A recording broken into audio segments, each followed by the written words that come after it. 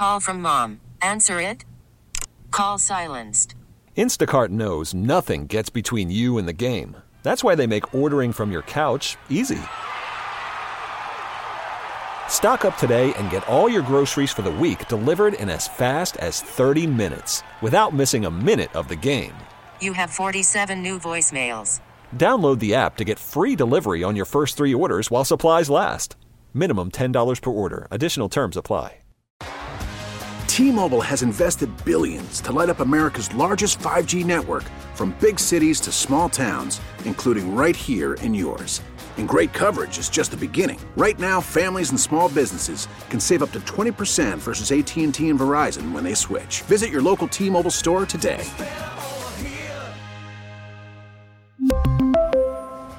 Plan savings with 3 lines of T-Mobile Essentials versus comparable available plans. Plan features and taxes and fees may vary.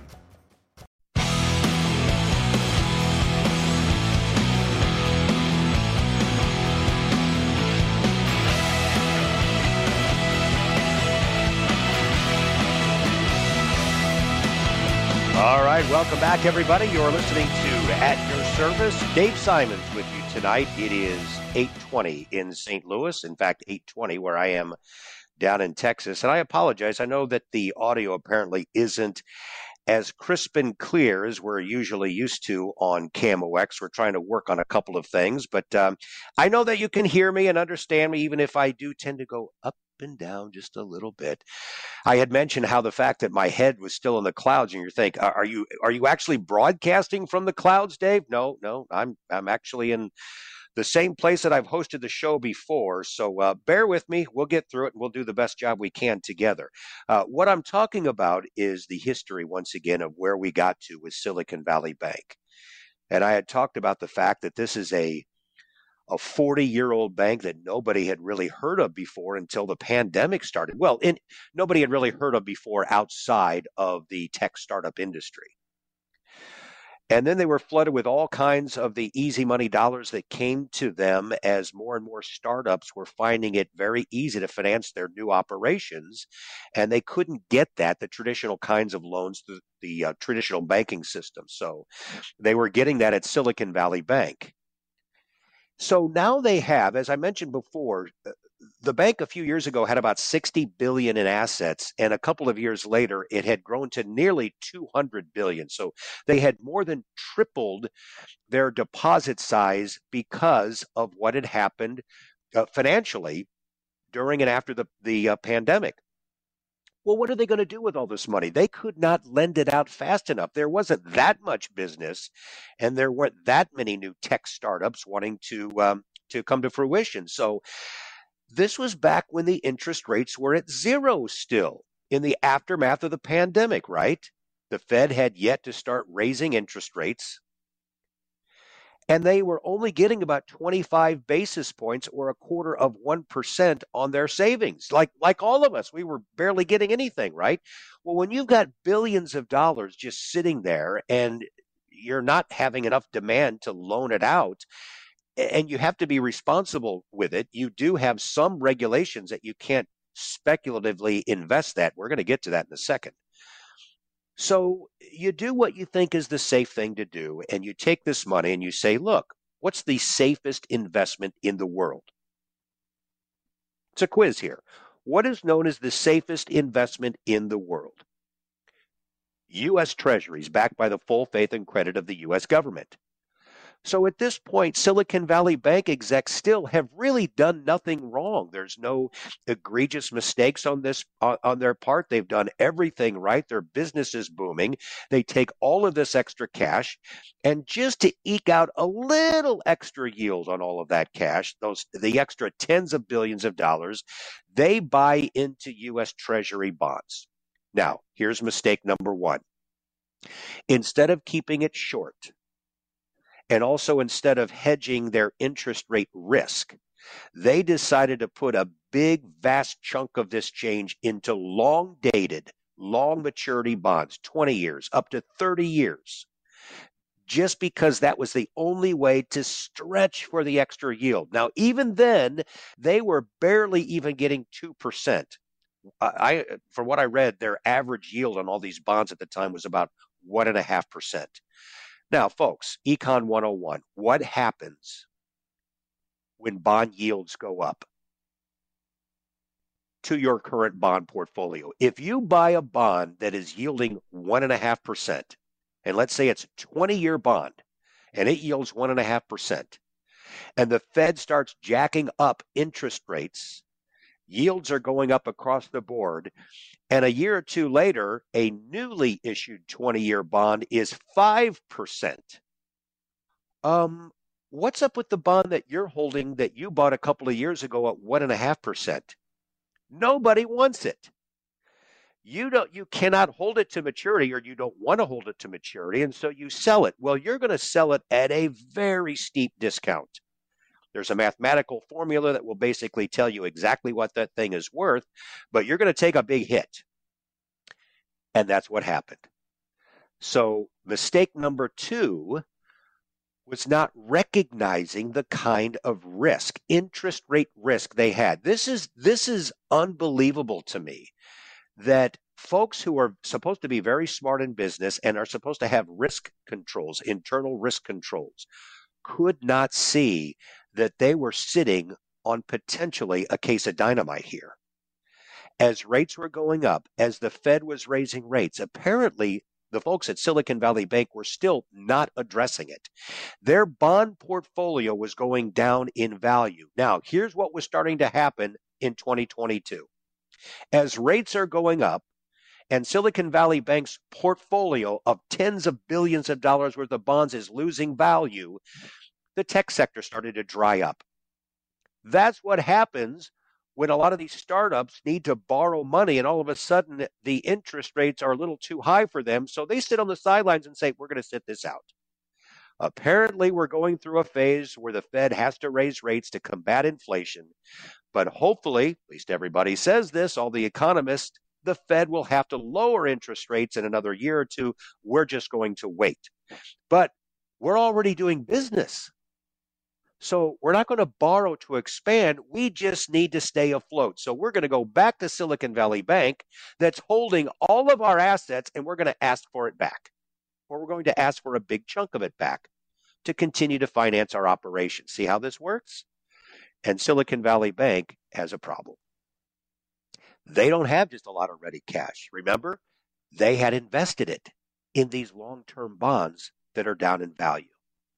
So as customers, these well-heeled institutional clients and very wealthy people are asking for money out of the bank is having to sell these bonds at huge losses. Some of these bonds are down more than 30%. Then the rumors start that there are issues there. And once a rumor begins, it's a wildfire. It's hard to contain. And at this point, emotions are stronger than fundamentals. It didn't matter anymore what bank officials tried to say to their big customers, that everything is going to be okay. Don't panic. It'll be fine. It didn't matter. Once word got out that that bank could be in trouble, there was a run on the bank. And folks, that's where we are today. It happened quickly. And that gets us to the point of a comment that I'll make here, in that if this had occurred, let's say 20 years ago, maybe even 12 or 15 years ago, it's possible Silicon Valley Bank would still be around. Why is that? Well, I think Congressman Patrick McHenry said it best. He is the House Financial Services Chair, and he said, quote, "This might be the first Twitter-fueled bank run." Well, it's not might be, it is. This was a Twitter-fueled bank run. Unbelievable how quickly word spread in a way that could not have spread before. You know the old-fashioned bank runs, right? We've seen pictures of it. You start to hear that a bank's in trouble. You might have heard something on the radio. You watch it on the nightly news. You read it in the morning newspaper. You talk to your friends who have some deposits at the local bank, and you think, oh, my goodness, maybe we need to go down there, get into our jalopy, drive down to the bank, stand in line, and try to get some of our money out. This thing, that the old-fashioned way, it might take days, even weeks for it to unfold. Now, in today's world of social media, it happens in real time. So what you had, a large number of customers were going online, or they're using their mobile device because of something they read on Twitter about where Silicon Valley Bank was, and they started pulling money out.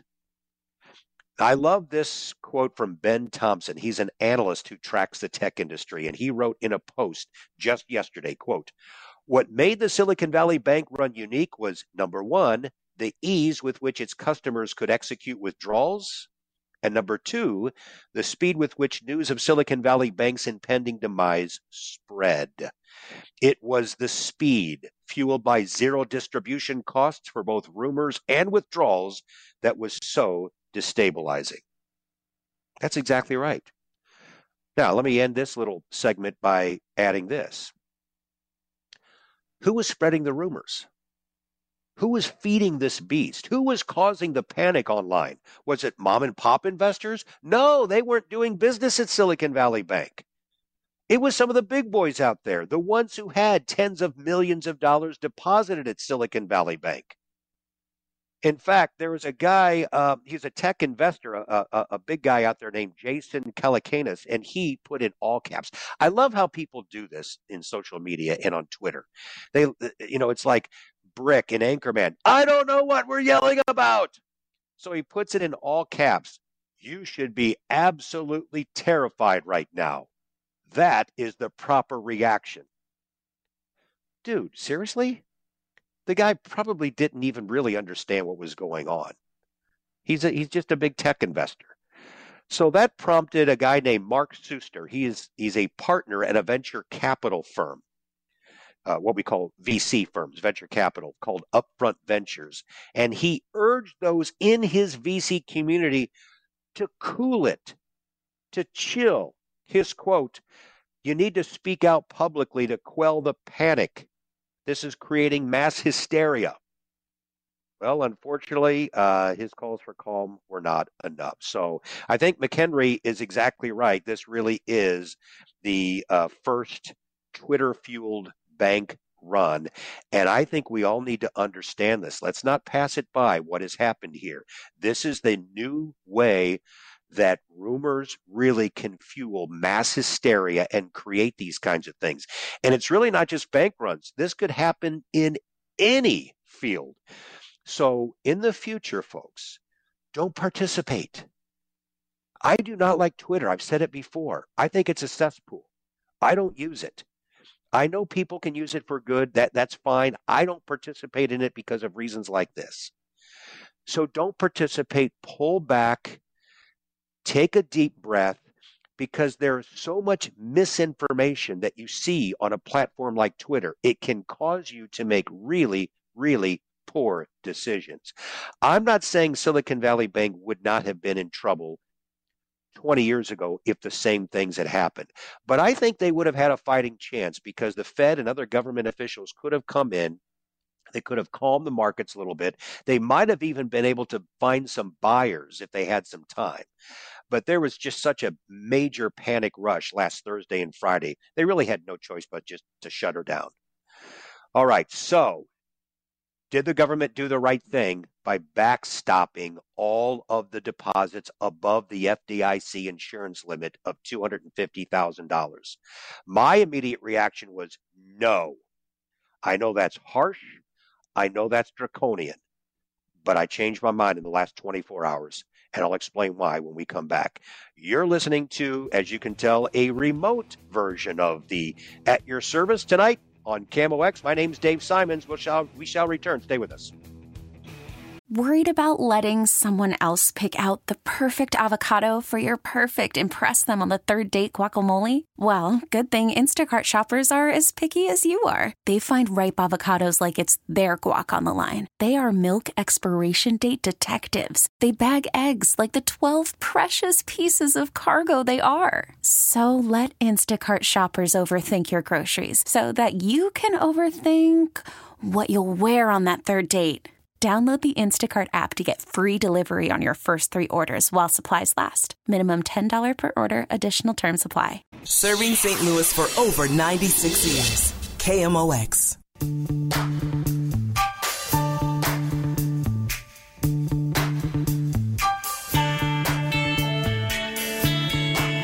Oh, under pressure, don't you know it, folks? It is 8:36 in St. Louis, and I know a lot of people have felt that kind of pressure in the financial markets, and that may include many of you as investors. And you're rightfully worried. I mean, is this thing contained with Silicon Valley Bank? Did the feds and government officials do the right thing? Is this quickly going into the rearview mirror, or do we have more banks potentially to fail? Let's dig into that a little bit. This is Dave Simons filling in for At Your Service remotely from Texas, where, still living in the clouds because of the big wedding of my daughter, which I'm sorry, you're not going to be able to escape some comments in the next hour about some of the things that went on with it are just still blow me away. Put it right up there with the birth of that said daughter 28 years ago or so. Hey, how many of you know the name of Ken Griffin? Ken Griffin is not a household name, but he's well known for people like me. He is simply one of the most successful hedge fund managers in the history of finance. If you're lucky, he'll invite you to one of his homes, one of his many homes, not just in the U.S., but around the world. And I don't say that from any personal experience. I've never been invited, don't know the guy personally, but we're talking $100 million homes and above. Some of the wealthiest and most expensive homes in the country have been purchased by Ken Griffin down in Florida, Palm Beach area. Let me think. I'm just kind of remembering this off the top of my head. I know he bought some kind of suite of some sort in Chicago that was like $200 million. It was some ridiculous number out in Colorado. So he's got a number of these things. He is the founder of the hedge fund known as Citadel. So he came out after the feds decided that they were going to backstop the damage to Silicon Valley and Signature Bank and say, look, forget about this FDIC limit of $250,000 and below. We're going to make sure that no matter how much money you have at any bank, particularly, of course, at Silicon Valley Bank, but at any bank right now, we're going to guarantee against the loss for right now. And a lot of people had a problem with that, including yours truly. I am a traditional fiscal conservative, small government, low tax kind of guy. Some of you are shouting in unison and saying, way to go, Dave. Others want to throw up and turn the station that I would say such a thing. But bear with me. I'm about to change here a little bit. I'm about to do a 180. The reason that and by the way, I need to go back to Ken Griffin, because he came out and said basically the same thing. He said, quote, this would have been a great lesson in moral hazard. And that's where his end quote was. But he was talking about the fact of just letting Silicon Valley Bank go under. And that anybody who had deposits of more than $250,000 sitting in cash, sorry, that was the risk you took. You should have been smarter. You knew the rules. And he's right. I've worked with people who, let's say, have sold a business and had huge sums of money, eight figures worth of assets sitting there. And we were not going to quickly invest that in stocks and traditional bonds and things like that. But we were going to deposit it at banks and buy some CDs, at least for the interim. And obviously, we're well aware of that 250. So we would work in earnest to make sure that that money was properly spread and protected. So anyone that's got a decent amount of money has to know these rules. And what Ken Griffin is saying is, sorry, these are the laws. These are the rules. You have to allow things to break. Look, folks, do you know why the United States has the reserve currency, the U.S. dollar, the world's reserve currency?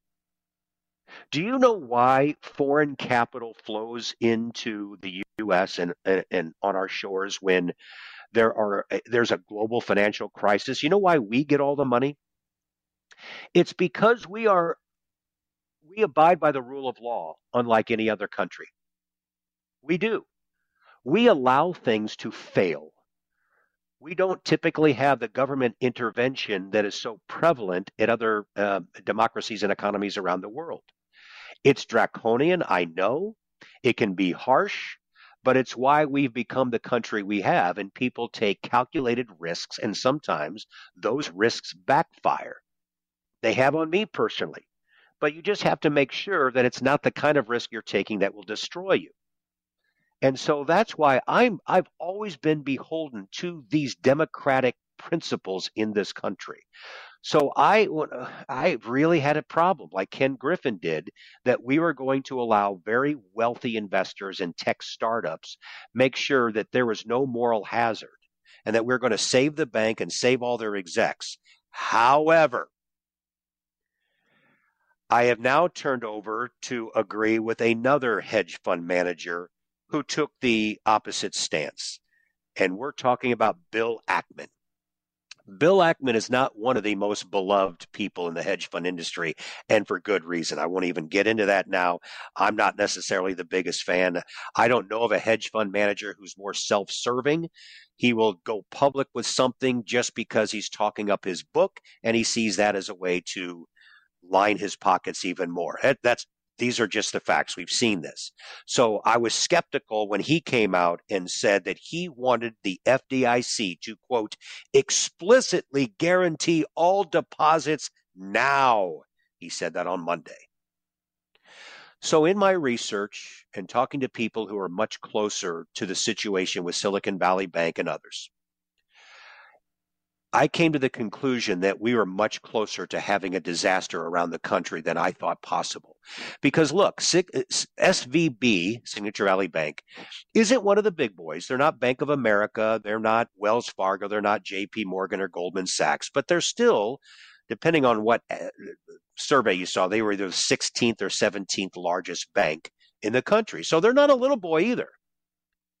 They're up there with close to $200 billion in assets at their peak. But they weren't considered one of the too big to fail banks. So they were not considered a threat to any kind of systemic failure throughout the economic system in our country. But maybe they were. Because what was happening, remember what I just said about the Twitter-fueled shutdown, the Twitter-fueled mania? It was affecting banks that had nothing to do with this. I'll give you one personal story. A relative of mine, an older gentleman, called me over the weekend. Now, he doesn't have anywhere close to the 250 limit, so he was in no danger of having any of his money taken away or losing it. He was FDIC insured. Also at one of the very biggest banks in the world. I won't mention it here, but if I did, every one of you would know it. In fact, I guarantee many of you have your own money there. He was going to drive down to a local branch and get his cash out, his little bit of cash, and literally, not just figuratively, literally put it underneath his mattress. I had to talk him out of it. Fortunately, he did not go through with it. But I thought, this is one guy in my little circle. How many others have actually gone ahead and done this? Because of what they're hearing, because of what they're reading, because of the hysteria on social media. And I guarantee that this particular gentleman I'm talking about is not on Twitter, but he's hearing things because of people who are on it, and other people are in his ear, and he's watching certain cable news shows that are preaching panic and despair and being political about it. And so he thinks he probably needs to go pull his money out of one of the safest banks in the world. I don't mean to overstate this, my friends, but we were on the precipice of maybe having some major bank runs in this country if it wasn't quashed. Now, one other thing to add to that, it was more than just a bank run, but you had the risk of the entire tech sector melting down too, because there are some very well-heeled companies that have deposits at Silicon Valley Bank. You're talking about an entire industry that is number one, the biggest factor, the biggest engine to our economic motor vehicle, if you will, is the tech industry. If that thing melted down, the whole economy goes down. Now, I'm not happy about this. I don't say this lightly. I don't want the feds to come in and start guaranteeing and backstopping all the deposits. Why even have the rule to begin with, the $250,000 rule? Why even have it if we don't actually abide by it? So going forward, and this gets out of my lane of expertise, all right, I'm out over my skis using any cliche you want here, but others have to come to the table, both sides, and they have to figure out a way that this kind of thing doesn't happen again. We have to abide by laws, but we can't break them every time the 20th bank, or is it even next time the 40th largest bank potentially goes under, and we've got to bail them out because there could be a run on the banks because of Twitter. This is a new era phenomenon. We've got to do something about it. So that's why, after learning more of the situation and realizing, be careful what you wish for, Dave, and to all of you others out there who were with me at the beginning, who said, yeah, we should not be doing this. This is a moral hazard. Why are we protecting these rich people? Be careful what you wish for, because if we had let this thing go under and stood on the sidelines, there was a really, really good chance. I'm telling you, the odds were better than 50-50 that this would have bled to all of us at some point. It really would have. So that's where we are. And so, like I said, something has to be done. And we're going to have to hold some people accountable to make sure that this doesn't happen again. My fear is you're just going to see more onerous rules and regulations by certain politicians, because guess what? No rules or regulations were even broken this time. They weren't. This was poor management. You can't legislate away incompetence and stupidity. And that's really what happened at Silicon Valley Bank, as I laid that scenario out at the beginning of the hour. All right, folks, we are going to go in a different direction. I'll take our final break of the hour, and I want to talk a little Social Security for you. I don't want this entire show to be about what has happened with Silicon Valley Bank and in the markets, but this is another big topic. How can we make Social Security solvent? Well, I got a couple of ideas when we come back. You're listening to At Your Service. My name is Dave Simons. We'll be right back. T-Mobile has invested billions to light up America's largest 5G network, from big cities to small towns, including right here in yours. And great coverage is just the beginning. Right now, families and small businesses can save up to 20% versus AT&T and Verizon when they switch. Visit your local T-Mobile store today.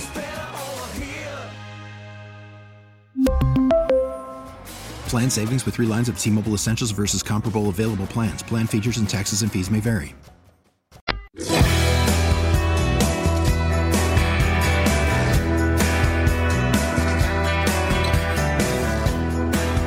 Welcome back, everybody. It is 8:52 in St. Louis. In fact, it's 8:52 in Texas, where I'm coming to you remotely after my daughter's wedding over the weekend. Again, you're going to have to bear with me. A couple of comments coming up about that in the second hour. But for now, back to the world of finance and investing and economics, and I want to touch very quickly to close out this hour, Social Security.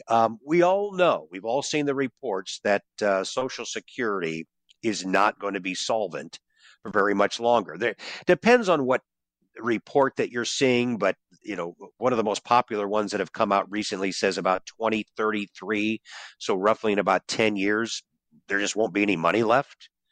Now, that's not going to happen. Obviously, things will occur between now and then to try to make it solvent for a little bit longer, but we can only kick that can down the road for so long. There is a bipartisan effort in Congress to consider various proposals, and I think one of the most popular ones is about increasing the Social Security full retirement age. Many of you listening right now who are taking Social Security started, if you waited till your full retirement age, got it at about 66. I was born in 1962. My age is 67. If I want to take it at full retirement age, I can take it in about 7 years or so, 6.5 years. One of the proposals is to increase that closer to 70. Now, I've always been intrigued by that, but I'm also never afraid to challenge my belief system. And I was challenged by a paper that I read recently from the National Academies of Sciences, Engineering, and Medicine. And they made a really good point about this fact that if we increase the longevity, we look at the longevity of how we have increased our longevity in this country, I should say, since Social Security came into being some 90 years ago. But here's something I guess I didn't consider. it's skewed to upper income folks. The highest income individuals in our society have experienced really all the longevity gains. Did you realize that? And it makes sense on the face of it when you consider that higher income people tend to eat better. They have better access to health care.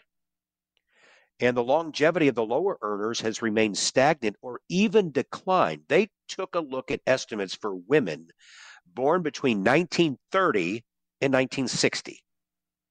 So we're basically looking at that age range of 63 to 93.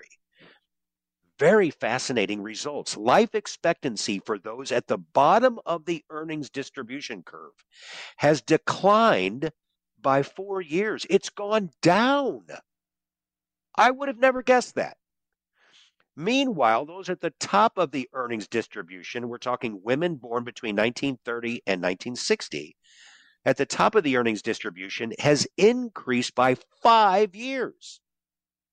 So if we increase the age to be able to access full retirement, you're basically helping those who already have the money. And those on the lower scale who really need Social Security more aren't living as long. So they'll have fewer years to actually access those benefits.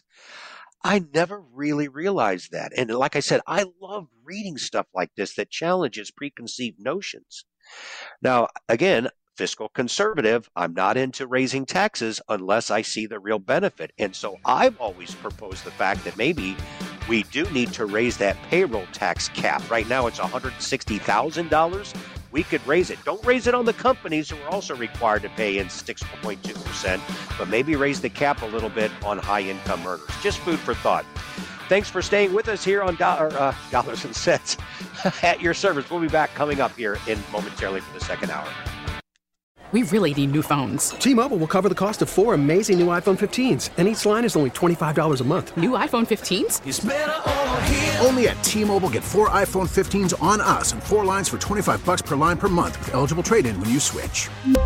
Minimum of 4 lines for $25 per line per month with autopay discount using debit or bank account. $5 more per line without autopay, plus taxes and fees. Phone fee at 24 monthly bill credits for well-qualified customers. Contact us before canceling account to continue bill credits or credit stop and balance on required finance agreement due. $35 per line connection charge applies. See T-Mobile.com. Listen to every MLB game live. In the deep left center field, it is high, it is far, it is gone. Stream minor league affiliates. The Midwest League home run leader. And watch the best baseball highlights and look-ins on MLB Big Inning. MLB At Bat is your all-in-one live baseball subscription for only $3.99 per month. Deep left field, it's gonna go. Alvarez ties the game. Subscribe to At Bat within the MLB app today. Major League Baseball trademarks used with permission.